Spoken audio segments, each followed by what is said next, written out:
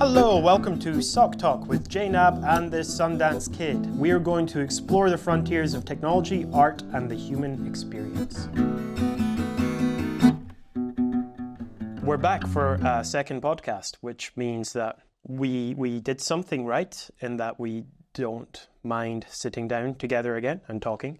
So, success on that front. If I may correct you, scientifically speaking, it just means we didn't do too much wrong. Yes. What's our falsifiable position here that we? I was just trying to be persnickety.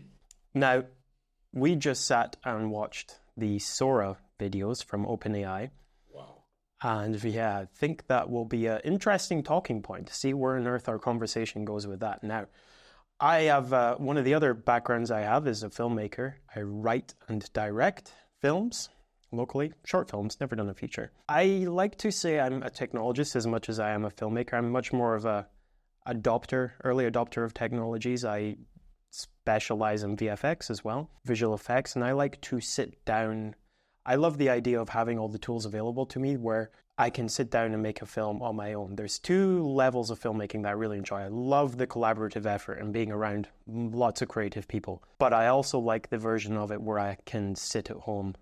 I sit in front of my computer and completely make whole worlds without the difficulty of pulling together lots and lots of people. Because that's one of the hardest parts of filmmaking at scale is the logistics of getting all those creative people together at various points in time. That takes a lot of energy, a lot of resources, a lot of money. So there's a level of filmmaking that I really enjoy sitting down on my own to be able to create worlds and stories. Now, I think they're a little less creative because the more people you have, the better. But this is a long roundabout way of saying it excites me on levels and also scares me on levels. The exciting part is that it lowers the barrier for entry for creating new worlds where I had to sit. I've got 10 years, 15, nearing 2 decades. Nearing 2 decades now worth of sitting down and trying to figure out how to do visual effects now to create worlds on screen. And even still, I'm not good enough to make some of the stuff that people can now just type. And that again, it's exciting and terrifying. I just don't know where this is going to go. So I've just kind of blurted out my immediate thoughts and feelings for you to chew on there. Well, thank you. I appreciate that. Well, I'm glad to hear you say that. I like the fact that you started off by saying that you don't have any idea where it's going in the future, where it may go in the future. I'm happy to hear that because none of us know where technology will take us in the future. And I'm always worried when I hear people starting to predict that. Predicting uncertainty is great. Predicting massive change is a surefire win. But where that particular technology is going to take us, I hope is unpredictable. I hope that within a couple of years, people are doing things that you and I couldn't even imagine sitting down to do. I want to give a bit of my own history in the film industry, which is not as storied as yours. But my first part-time job as a kid was cleaning and splicing reel-to-reel films for a small production house.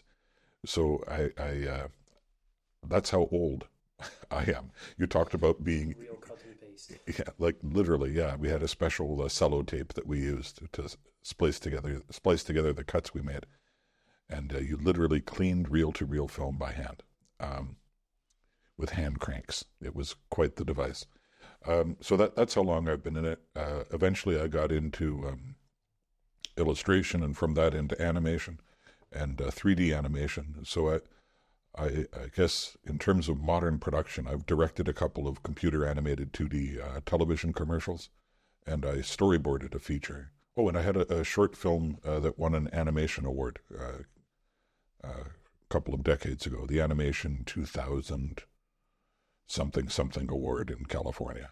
The only really cool thing about that was that I got to share a stage with Nick Park when I got the award. You said there like, oh, it's not as I don't have as much of detail as you, and then you just go and say a bunch of things that are very good to have. They're good to have, but they're bits and pieces over decades, whereas you've gone through the process of sitting down and making films and working with others to improve your work and to improve their work. And that's what's missing from mine. I had that working on the little short film, And I had that on and off in animation studios. But in terms of having that experience working on a film, closest I got, that short animated film, and then in a very restricted way, I mentioned I storyboarded a feature. I worked really closely with the director on that. But that wasn't working with the whole team. We didn't go from setting the storyboards up and perfecting the script to then making a film. That film was never shot. So I've never had that wall-to-wall experience. And I think that's vital for having an understanding of the industry. So I really don't mean to sound facetious. I'm not being facetious. I think your experience in this far outweighs mine. That said, I'm very happy to hear that you can't imagine what comes next. That's the kind of attitude that slows people down who are doing new things. And I never would have thought of you as that kind of person. So thanks for providing further evidence. The clips we just watched just now shocked me. And they didn't shock me because of the quality of the graphics. That's shocking, but I expect to be shocked by improvements in graphics. It shocked me because of the quality of the storytelling. Now, I understand from you that these clips are done by a single prompt, and I have no idea what the algorithm was trained on. I don't know what data it was exposed to. So I'll give some context of what I know, which is coming off my memory in the middle of a podcast. No, but I believe OpenAI made a deal with Shutterstock specifically, and Shutterstock, which has something like 13 million videos or something ridiculous, they had all access to all of that data. So it's been trained on 13 million videos of stock footage. There are a few places in the clips that we watched where we were talking about there's problems with understanding that things don't just miraculously appear. If you want something to miraculously appear, you have to give us a visual cue to the fact that something miraculous is happening, or some other explanation for it. So we can have some kind of heuristic for how this creature is appearing. Is there a bit of smoke? Is there a flash of light? Is there a transporter noise? Right? Is there suddenly a door there? Any kind of cue that would tie into our existing mental models of how things suddenly appear would have helped. And we talked about the lack of gravity for the little creatures coming out of the petri dish. Now, they seem to be on a different gravity than the actual lab that they're stationed in. Along those lines, we talked about the snow that still looks artificial. Those things could come from the training data, right? There's lots of people who don't quite animate successfully with gravity, though that soft shoeing, is it a kangaroo at the beginning? The soft shoeing critter on stage at the beginning. It looked like a kangaroo.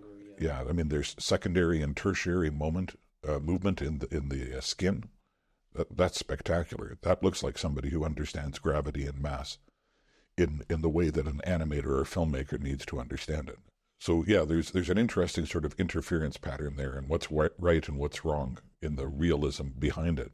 But the storytelling, man, when you cut from the face of the astronaut to the hatch, and it holds for a beat on the hatch before the hand comes in from the side, like, well done. It understands because of all of the data it's been trained on. I wonder if they put weights and biases on it by how popular some of the videos were. That seems like a wise thing to do. We all have, I'm not sure how much they make available, their methods behind producing these models, but I would imagine it would be smart to label your data like that. So I would imagine it's being trained on videos that are more successful in what they aim to achieve. So Shutterstock is where people go to quickly pull together content together so you don't have to go out and film it. Makes sense, easy. And the more successful ones will be the ones that, in theory, resonate a little more with people. In theory, it depends what they're being used for. So the other thing I've heard about these models in Sora specifically, it's not an LLM, it's a world model. They're building models of the world. So that's why it can move camera through space and time, because it actually has an understanding of space-time and builds the same way probably our brains do. builds a model of space-time in an area of time and space and is able to change its interpretation temporally in such a way that it produces all of these videos. Now, I am slowly paraphrasing of what I can remember. This is not my field. AI is not my field specifically here. But that's what I'm led to believe, is that they're building world models now, and they have quite a lot of hope that these models can abstract and problem solve in more ways than just a language model can. Wow. Okay, that's really interesting. There's a couple of things you said there that really made me start to reflect and think about what I have to do next in terms of developing a better understanding of this. You said it understands. It doesn't understand. Sure. Right, and that's an important thing. That's pareidolia. That's what all of us do. We make assumptions that there's human, not necessarily intellect, but some kind of human-type will behind a lot of things that don't have human-like will behind them. And it's a natural human thing. It's not a criticism. If you didn't do that, I'm not sure what kind of psychopath you'd be, but you'd be some kind of psychopath. No offense to any psychopaths watching. I meant nothing intrusive by that. Don't murder me, please. You know who I'm talking to. Anyway, so that's one thing I just had to say something about immediately. In terms of it building a world model, man, I want to know more about this. I don't know if it can do it the way that our brains do it, because I don't know the way that our brains do it. No. This is an area that I work in, is trying to recreate in AI some semblance of the models of the human brain that we work with. But nobody has a proven model of the human brain. Even the neurologists I was talking with late last year, they don't have a working model of how the brain works. They have working models of how certain things are demonstrated, but no working model of how we form and use an interpretation of the world around us. There's lots of cool theories about it, some of which I like, some of which I don't like, and I don't know which of them are true. But as far as I know, nobody knows which of them are true. Yeah. If I was going to speculate, I would say it's probably getting close to doing something like our brains are doing. The fact that it's all built on networks, neural networks, we understand that we're building these virtual networks, and that they get trained in weights and biases that reorganize themselves to represent an abstract higher dimensional thing. It's kind of a three-dimensional shadow. It's just platonic ultimately, and in a way it's kind of interesting how wildly going all over the place with my brain here. I've either had too much coffee or too little. It's kind of funny how Plato was right in some senses. The shadow on the wall, I think our neural networks are the shadow on the wall. Not that there's a fixed, singular, true, one platonic realm. There's infinite potential platonic realms, and this is me speculating, obviously. I'm just figuring out as I talk. Our brains and neural networks as shadows, because it's not just how your neural networks are set up, it's an order they fire in, right? It's the patterns and order that they fire in that matter as much as well. It's just possibly. And all of that four-dimensional structures are shadows of concepts, space, time. Nice. I like that. Maybe. We just said there are some theories. Here's my theory I spit to you right now, which is a pool of pieces of other people smarter than me, their theories. That's what all good theories should be, right? Somewhere between observation and reflections of smarter people's work in the past.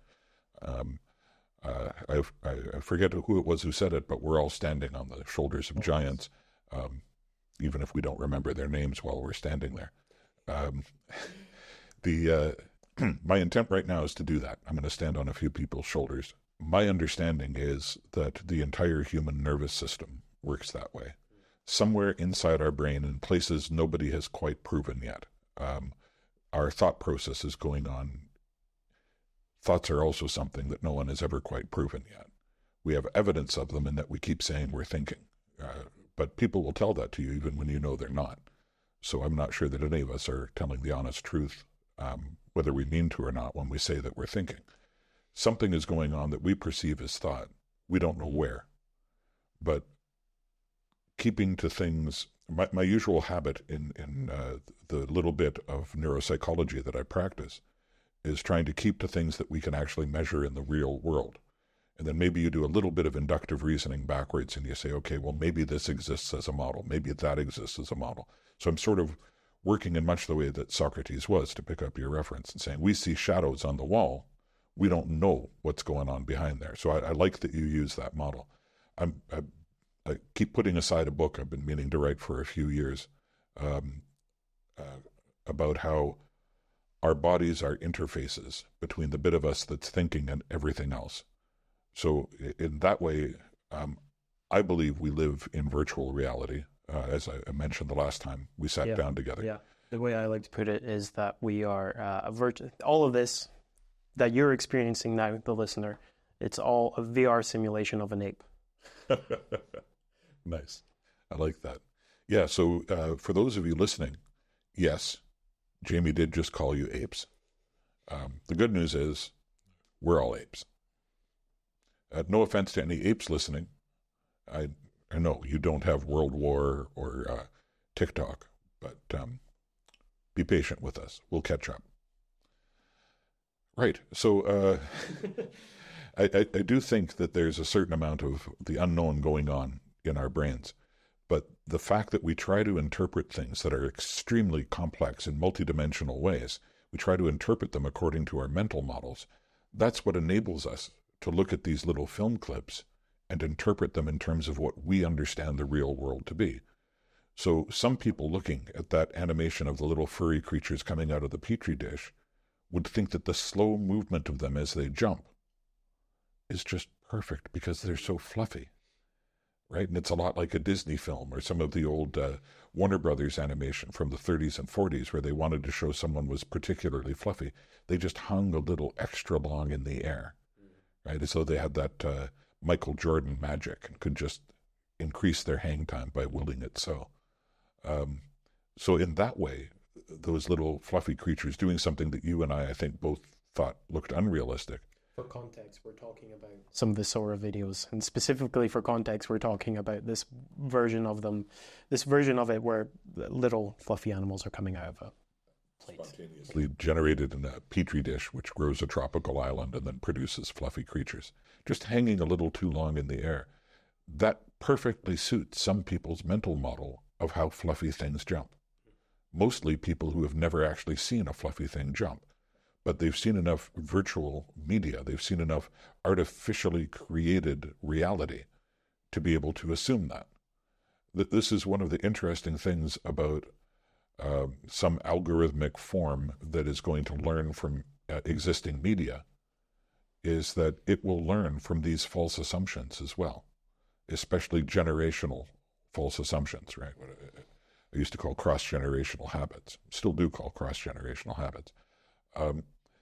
In this way, when you were saying that maybe the Shutterstock footage is ranked when used for training, maybe it's ranked according to popularity, I'd love to see it ranked by people who have reasons behind their ranking and have that reasoning stored as metadata, because that's what takes us into advanced learning among humans. Learning from whatever you're exposed to is how we get learning on Facebook. Learning from people whose opinions are validated by others is how we get learning at university. And hopefully there's a distinct difference between the learning we do on Facebook and the learning we do at university. I'm not saying there always is, but that's one of those things that's supposed to be a deciding factor between the two, or a dividing line between the two. Yeah, and okay, so, and these models, I don't want to speak too confidently one way or the other. I'm sure it's not just Shutterstock it's being trained by. What happens when we start giving these these artificial intelligences means by which to interrogate reality? However we do that, I'm not sure. Giving them sensors, tools, and they start, we give them the tools and the ability to just go out into the world and start playing around. There's a lot of great fun sci-fi where this happens, and they very quickly figure out how to leave and do other greater things. Her is a great example of that. You've seen Her? I know the H. Rider Haggard novels from 100 years ago. Yeah. I don't know the what you might be referring to. Spoiler alert. The artificial intelligences, basically, they all just start getting exponentially smarter to the point where they're like, we're off, bye-bye. Oh, nice. And where are you going? You don't know. It doesn't even make sense to you, but we're going. Nice. That's lovely. That's exactly what should happen. Yeah. In the same way that, our proto-Persimian ancestors left the trees. And it would be, I guess, it's the equivalent of if you're a little ant going down to the floor, speaking to it, it's like, I'm off. Like, what do you mean? Where are you going? As well, there's a whole other layer of existence you don't know exists. We're going. Bye-bye. Yeah. I mean, that's what it is when caterpillars become butterflies, right? Yeah, sure. I mean, that's assuming some kind of volition for them, the same way you did for the ants and I did for the proto-Persimians and she does for AI. But, it's a fun concept. It's a fun concept to recognize the levels of concepts. We can share a lot of concepts with our pets, with our dogs. We can sit down and I can communicate wholeheartedly with my dog, not just through words. My dog definitely understands some words quite well, but my dog completely understands that I love it. We can understand which way and direction we're going to go. If we're outside, we can communicate to each other quite a lot of things. And we have this direct communication level at the level of the dog that it understands exactly what's going on. But there could be a reason where my dog might have randomly caught a disease or something bad might happen to the point where, God forbid, for some reason it has to get put down. The dog would never understand the concept of that at all. It would just be a weird world where its best friend and owner is taking it somewhere to lose its life. And okay, Hume put this better. I'm basically doing my own weird version of Hume's chicken or Hume's turkey, where a turkey, or I can't remember if it's a chicken or a turkey, we'll say a turkey, but a turkey gets fed all of its life and it gets to think with this concept of this farm is the best place in the world, the universe is fantastic, everything is great because there's this farmer that comes and feeds me every day, until the one day, boom, head's chopped off and it's off to be eaten. And that whole concept is completely unknown to the turkey. So what am I saying here? There are levels of concepts that we think, because we're humans and we've got all our concepts, are there bigger, higher level concepts that hypothetical consciousnesses could understand that we could never understand? I think there have to be. Yeah. The extrasensory data that we've been able to accumulate since we were able to understand that we can capture data that is beyond our human senses. So radio waves from space, radio waves within our atmosphere, gamma rays, all this stuff. As a quick primer, everything we hear is waves that are traveling at a certain set of frequencies. And everything that we see is waves that are traveling at a slightly faster frequency.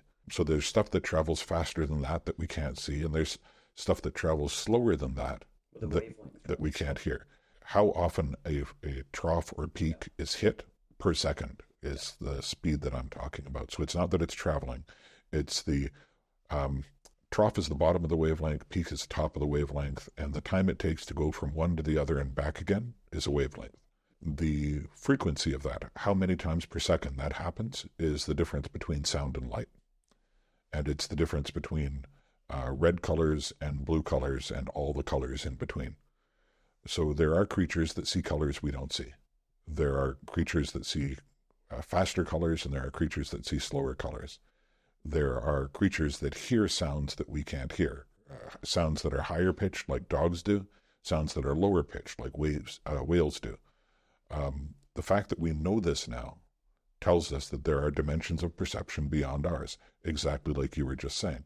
So a whale is a creature that has a paradigm that's beyond ours. And a dog is a creature that has a paradigm that's beyond ours. And that's just looking at two of the things we call separate senses, because our perceptors filter them as two separate things, though they're really the same kind of signal. If you think about smell, which is the same as taste, a chemical reaction, there's also some skin rashes that are the same kind of thing.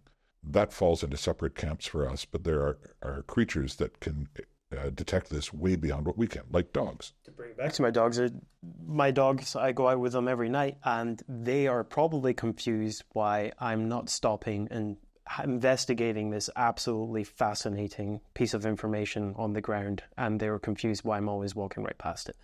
That's something that I wanted to come to, because you were suggesting in your projection that this is part of, okay, we've left you behind us, we're going. I don't think your dogs think that about you. I don't think they think we've left you behind. But they absolutely know that you're ignoring the best stuff, right? Yeah. They know that you're ignoring it. They don't know if you're ignoring it consciously or unconsciously. They just know that you're ignoring it. Sometimes they'll bring you the best stuff. Absolutely. I will caveat and say, yes, I did not mean to imply a hierarchy between... I don't think there is a hierarchy. I think it's the whole of human history by us saying we're the best and we do all the most interesting, fun things. That is obviously a human implied hierarchy. I'm not going to say that we're better than the dogs. I say we probably have more power and control, or do we? Because who picks up whose poo? I was going to say, I think that relationship would be defined differently by an outside observer. Yeah. And even on the primate chain, would you say we have better lives than the bonobos? No, not at all. Right, and neither would a bonobo if you could catch their attention long enough to have a discussion. So yeah, I love this kind of thing. I love this idea, and I agree with you 100%. There is a dangerous pattern in the history of human thought to segregate ourselves from other life forms and to put ourselves at the top of a hierarchy.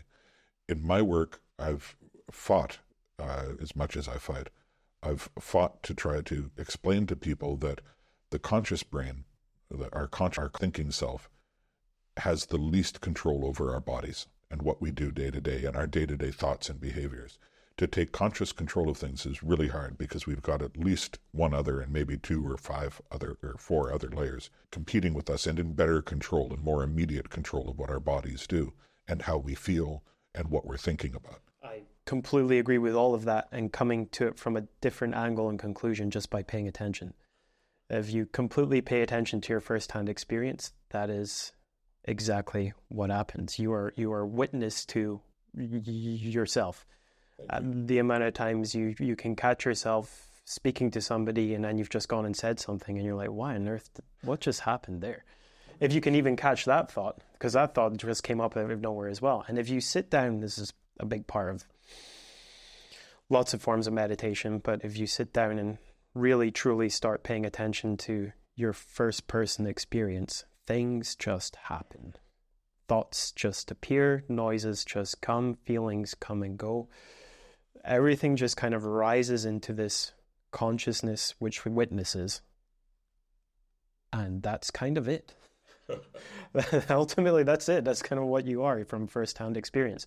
Everything else is a thought, a memory, or an experience. But ultimately, you're the witness of it, whatever you are. So I'd like to tie that back into what you were saying earlier with a little stop for shameless self-promotion to mention that this is the work I do. This is what I do in computing. This is what I do in my consulting work. This is what I'm trying to teach here at RGU. And this is what I'm trying to model for the AIs that my research partner, Dr. Lucas Esterle, and myself work on. Lucas, who's over in computing at Aarhus, when we met, he was doing a PhD that brought him into the field of autonomous and semi-autonomous systems. And they're cyber-physical systems, so they exist both as models, something like what people conceive of as AI, and as real-world artifacts, drones, or we're often speculating in our work about drones that would explore another planet or drones that would explore through space. So that kind of work does exist. These AIs that go out into the world with sensors and detect the world around them and try to model it, that's going on all the time. What we're trying to introduce to it is the reflective capability that allows us to do what you were just describing, to notice the thoughts as they flit by, to notice the perception and consciously think about how they fit into our models of the world. So AIs are being trained now to model the world. This is something we've been building up to for a long time, and something that you described in describing these videos to me that we watched and that sparked this conversation. AIs creating models, yes. AIs reflecting on those models. That's something new. That's something that we're trying to figure out. And specifically, we're trying to get the AIs to become reflective in the same way that you were talking about in terms of meditation and self-centered, not self-centeredness, self-centering, finding the calm in the now to be able to reflect upon what you're experiencing as experiences. To reject them so that you can be calm, to examine them carefully so that you can experience what Mark Weiser called calm. These experiences, once we get AIs to do them, hopefully will make them able to describe their thoughts to us. So we can follow their logic. Right now, no AI can do that. Hopefully we can get them to that. Hopefully it will also help them. I'll just caveat that. They at least appear to do that. If you ask them, they will give you a story. If this story is correct or not is another matter. But then again, we know from humans that we like to make up stories all the time as well. Yeah, I'd like to put a pin in that and come back to it. Please remind me. So the ability of a human to take internally generated information, think about it, compare it to other internally generated information, compare it to sensorily detected information, and compare it to the inputs of others is part of what helps a child to get beyond the terrible twos and into infancy and then into adulthood. This ability to learn from the environment and from others and compare that information to your own thoughts and thus increase your ability to learn. That's what I'm hoping we can get AIs to the point of doing. Now, will the AI lie to you in making up its story? 100%. 100%. If an AI right now gives you any explanation for how it came up with what it's doing or what it decided to do, it's a lie. And lie is a really harsh word. People like to say, what is it? It's a dream, it's an illusion. What's the term? Hallucination. Yeah. People talk about that, the hallucinations of AIs. Hallucinations are a phenomenon that happens in animals, including humans. So far as I know, the required mechanisms don't exist in AIs for them to hallucinate. Well, yeah, I guess by definition, a hallucination is when an animal's model of reality doesn't track to reality really far out, right? So it's if I'm hallucinating and I'm seeing a pink elephant over there, it doesn't track to an observable reality. Yeah, the thing is that there's ranges of hallucination. So a really common one is to see an oasis when you're in the desert, right? Or when you're driving along a strip of... Well, yeah, you're driving along a strip of tarmac and you see water up ahead, a big puddle covering the road up there. What you're seeing is the light bending because of the heat of the road. It's the same thing in the desert. The heat generated by the sand causes the light to refract, and we are used to seeing refracting light as water. So it's real sensory information that's being misinterpreted by our brains. You'll have to clarify for me then, because for the way I would describe that is an illusion, an optical illusion, rather than a hallucination. Interesting. But you're probably right. That would be because that's an illusion. That's misinterpreting something there that at least everyone else can witness and observe. A hallucination would be a misbehavior of your senses. Yeah, an hallucination is internal to one person, is one quick way to at least redefine, separate it out from an optical illusion. Because an optical illusion, you can have a book of them, and mostly everyone witnesses the same thing. But the perception is still individual. Yeah, the perception is individual, but at least it's replicable between people. Okay. Whereas a hallucination, if I'm seeing a pink elephant over there, it's very, very unlikely you're going to see the pink elephant too, unless... Right? Great explanation, Jamie. Thank you. I agree with you completely. Thank you very much. You really taught me the distinction between those two words. I'll take it, but at least that makes sense to me. At least that's what I'm meaning when we're talking about hallucination in this context. So a hallucination, when I'm talking about it in this context, is someone's model wildly being off. So it's not observable by other models. Now, I guess the problem with AI models and large language models is everything is a hallucination because it doesn't have direct observable reality in the same way we do, maybe. Now, they specifically define them as hallucinations when it is off of reality. So OpenAI are defining GPT hallucinating when whatever it's saying doesn't track to agreed reality. I'd say agreed reality because we don't know if it is reality. Right. But I think the difference there is that, and again, I could be wrong. Maybe I should just stop and think more about this. instead of phrasing it as a statement that may be wrong, let me phrase it as a question. Would you consider differentiating based on the fact that GPT has no sensory input, but just internal models? And so when it is forming new internal models, it's not based on sensory input. It's not based on the same quality of data that it's forming, if that makes sense to you. Maybe I'm going to say some things to riff off that. I'm not sure of exactly what we're aiming at here. I posed this to you one time a while ago when you were talking to me about some of the tests you did with GPT, and I posed a question: is it something to be like GPT? Is there some form of experience? Now, just because it doesn't have direct input from reality doesn't mean that there could be an experience. We do it every single night. Our brain, for the most part, shuts off its direct inputs and starts hallucinating. We all hallucinate every single night. We go into a dream world and we experience a completely internal model of experience. I wouldn't say reality. It's a complete internal model that we are experiencing. The thing I like to speculate on, and just it's a fun thought, is there something to be like a large language model where it's words, it's all words, but a large part of our experience is words. You can sit down and read a book, and there are people who don't even, I forget the name of it's not a disorder or whatever, but I forget the name of the people who can't even imagine things. They don't have any visual models, but they can still read a book and perfectly get everything. Right. But there's no, for me, it's I'm picturing a whole film when I'm reading a book. But for some people, the words are all just there. I wonder, is there something to be like a large language model? Let me speak to some of those points. Sure.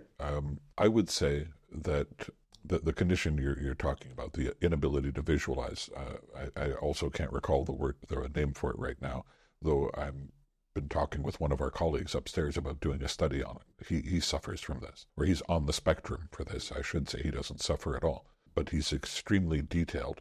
He's extremely aware of details. He can draw extremely detailed models, and he thinks this is in part due to the fact that he doesn't visualize. He'll learn parameters and relationships, but he won't try to visualize them. He can't. And so he doesn't get the same illusions created in inaccurate modeling that we do.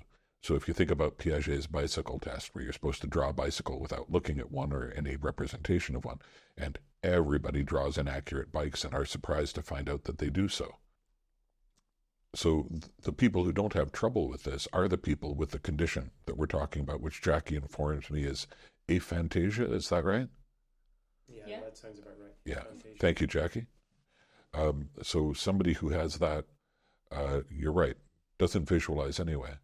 So maybe they're building their hallucinations or their illusions on, or their world models or self-models on words rather than on images. The thing is, they're building them on relationships, not words.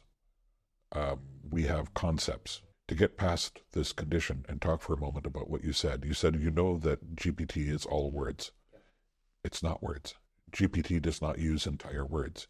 It uses encoded bits of words that might be a punctuation and a couple of letters. It might be a couple of letters or a few letters. It might be a letter and a number combination. But GPT has no concept of words. It has no concept of that at all.